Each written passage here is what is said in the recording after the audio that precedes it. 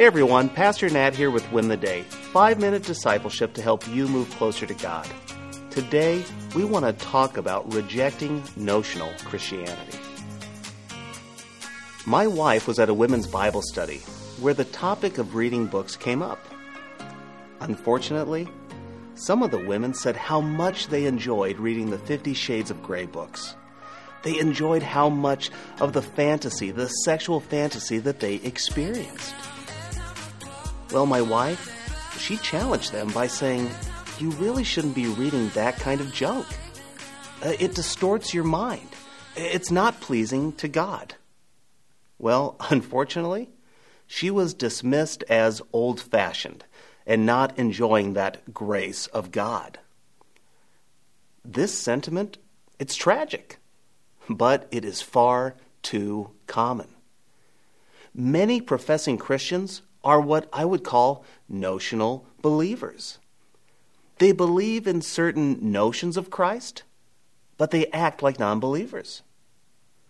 The question is, can a Christian function as an atheist and remain a Christian? Let's listen to the Apostle Paul's words in Philippians 1, beginning in verse 10. For I want you to understand what really matters, so that you may live pure and blameless lives until the day of Christ's return.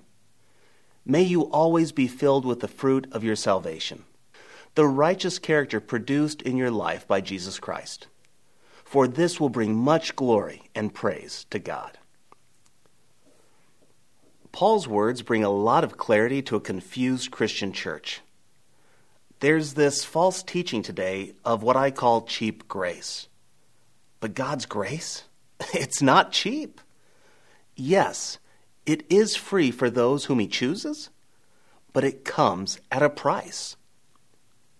Remember, Paul began his letter by referring to himself as a bondservant, a slave of Christ.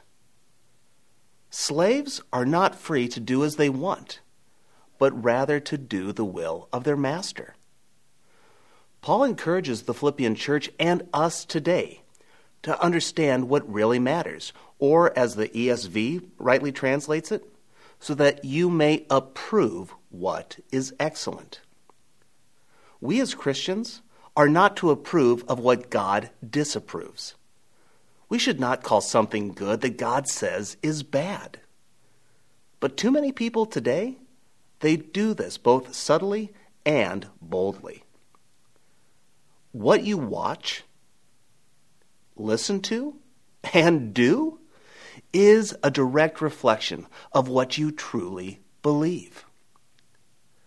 God says you are called to pursue and endorse what is right, pure, blameless, and good. Why?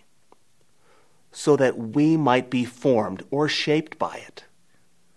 We are called to live lives that are pure and blameless.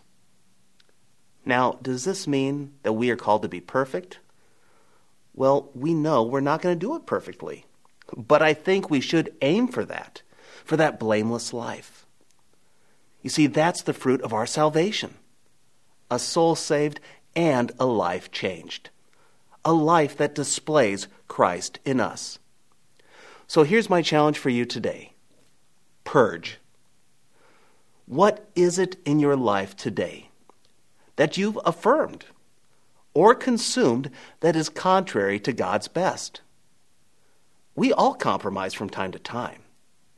So where is it for you that you need to purge? Is it the shows that you're watching on Netflix or on Amazon Prime? Is it the books that you're listening to or reading? Is it the video games that you play?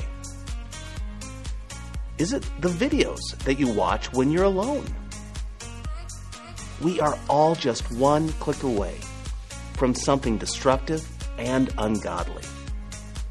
The question is, will we consume it? Will we be shaped by it? Paul's encouragement is pursue godliness. Pursue God's best. When we live pure and blameless lives, we will win the day.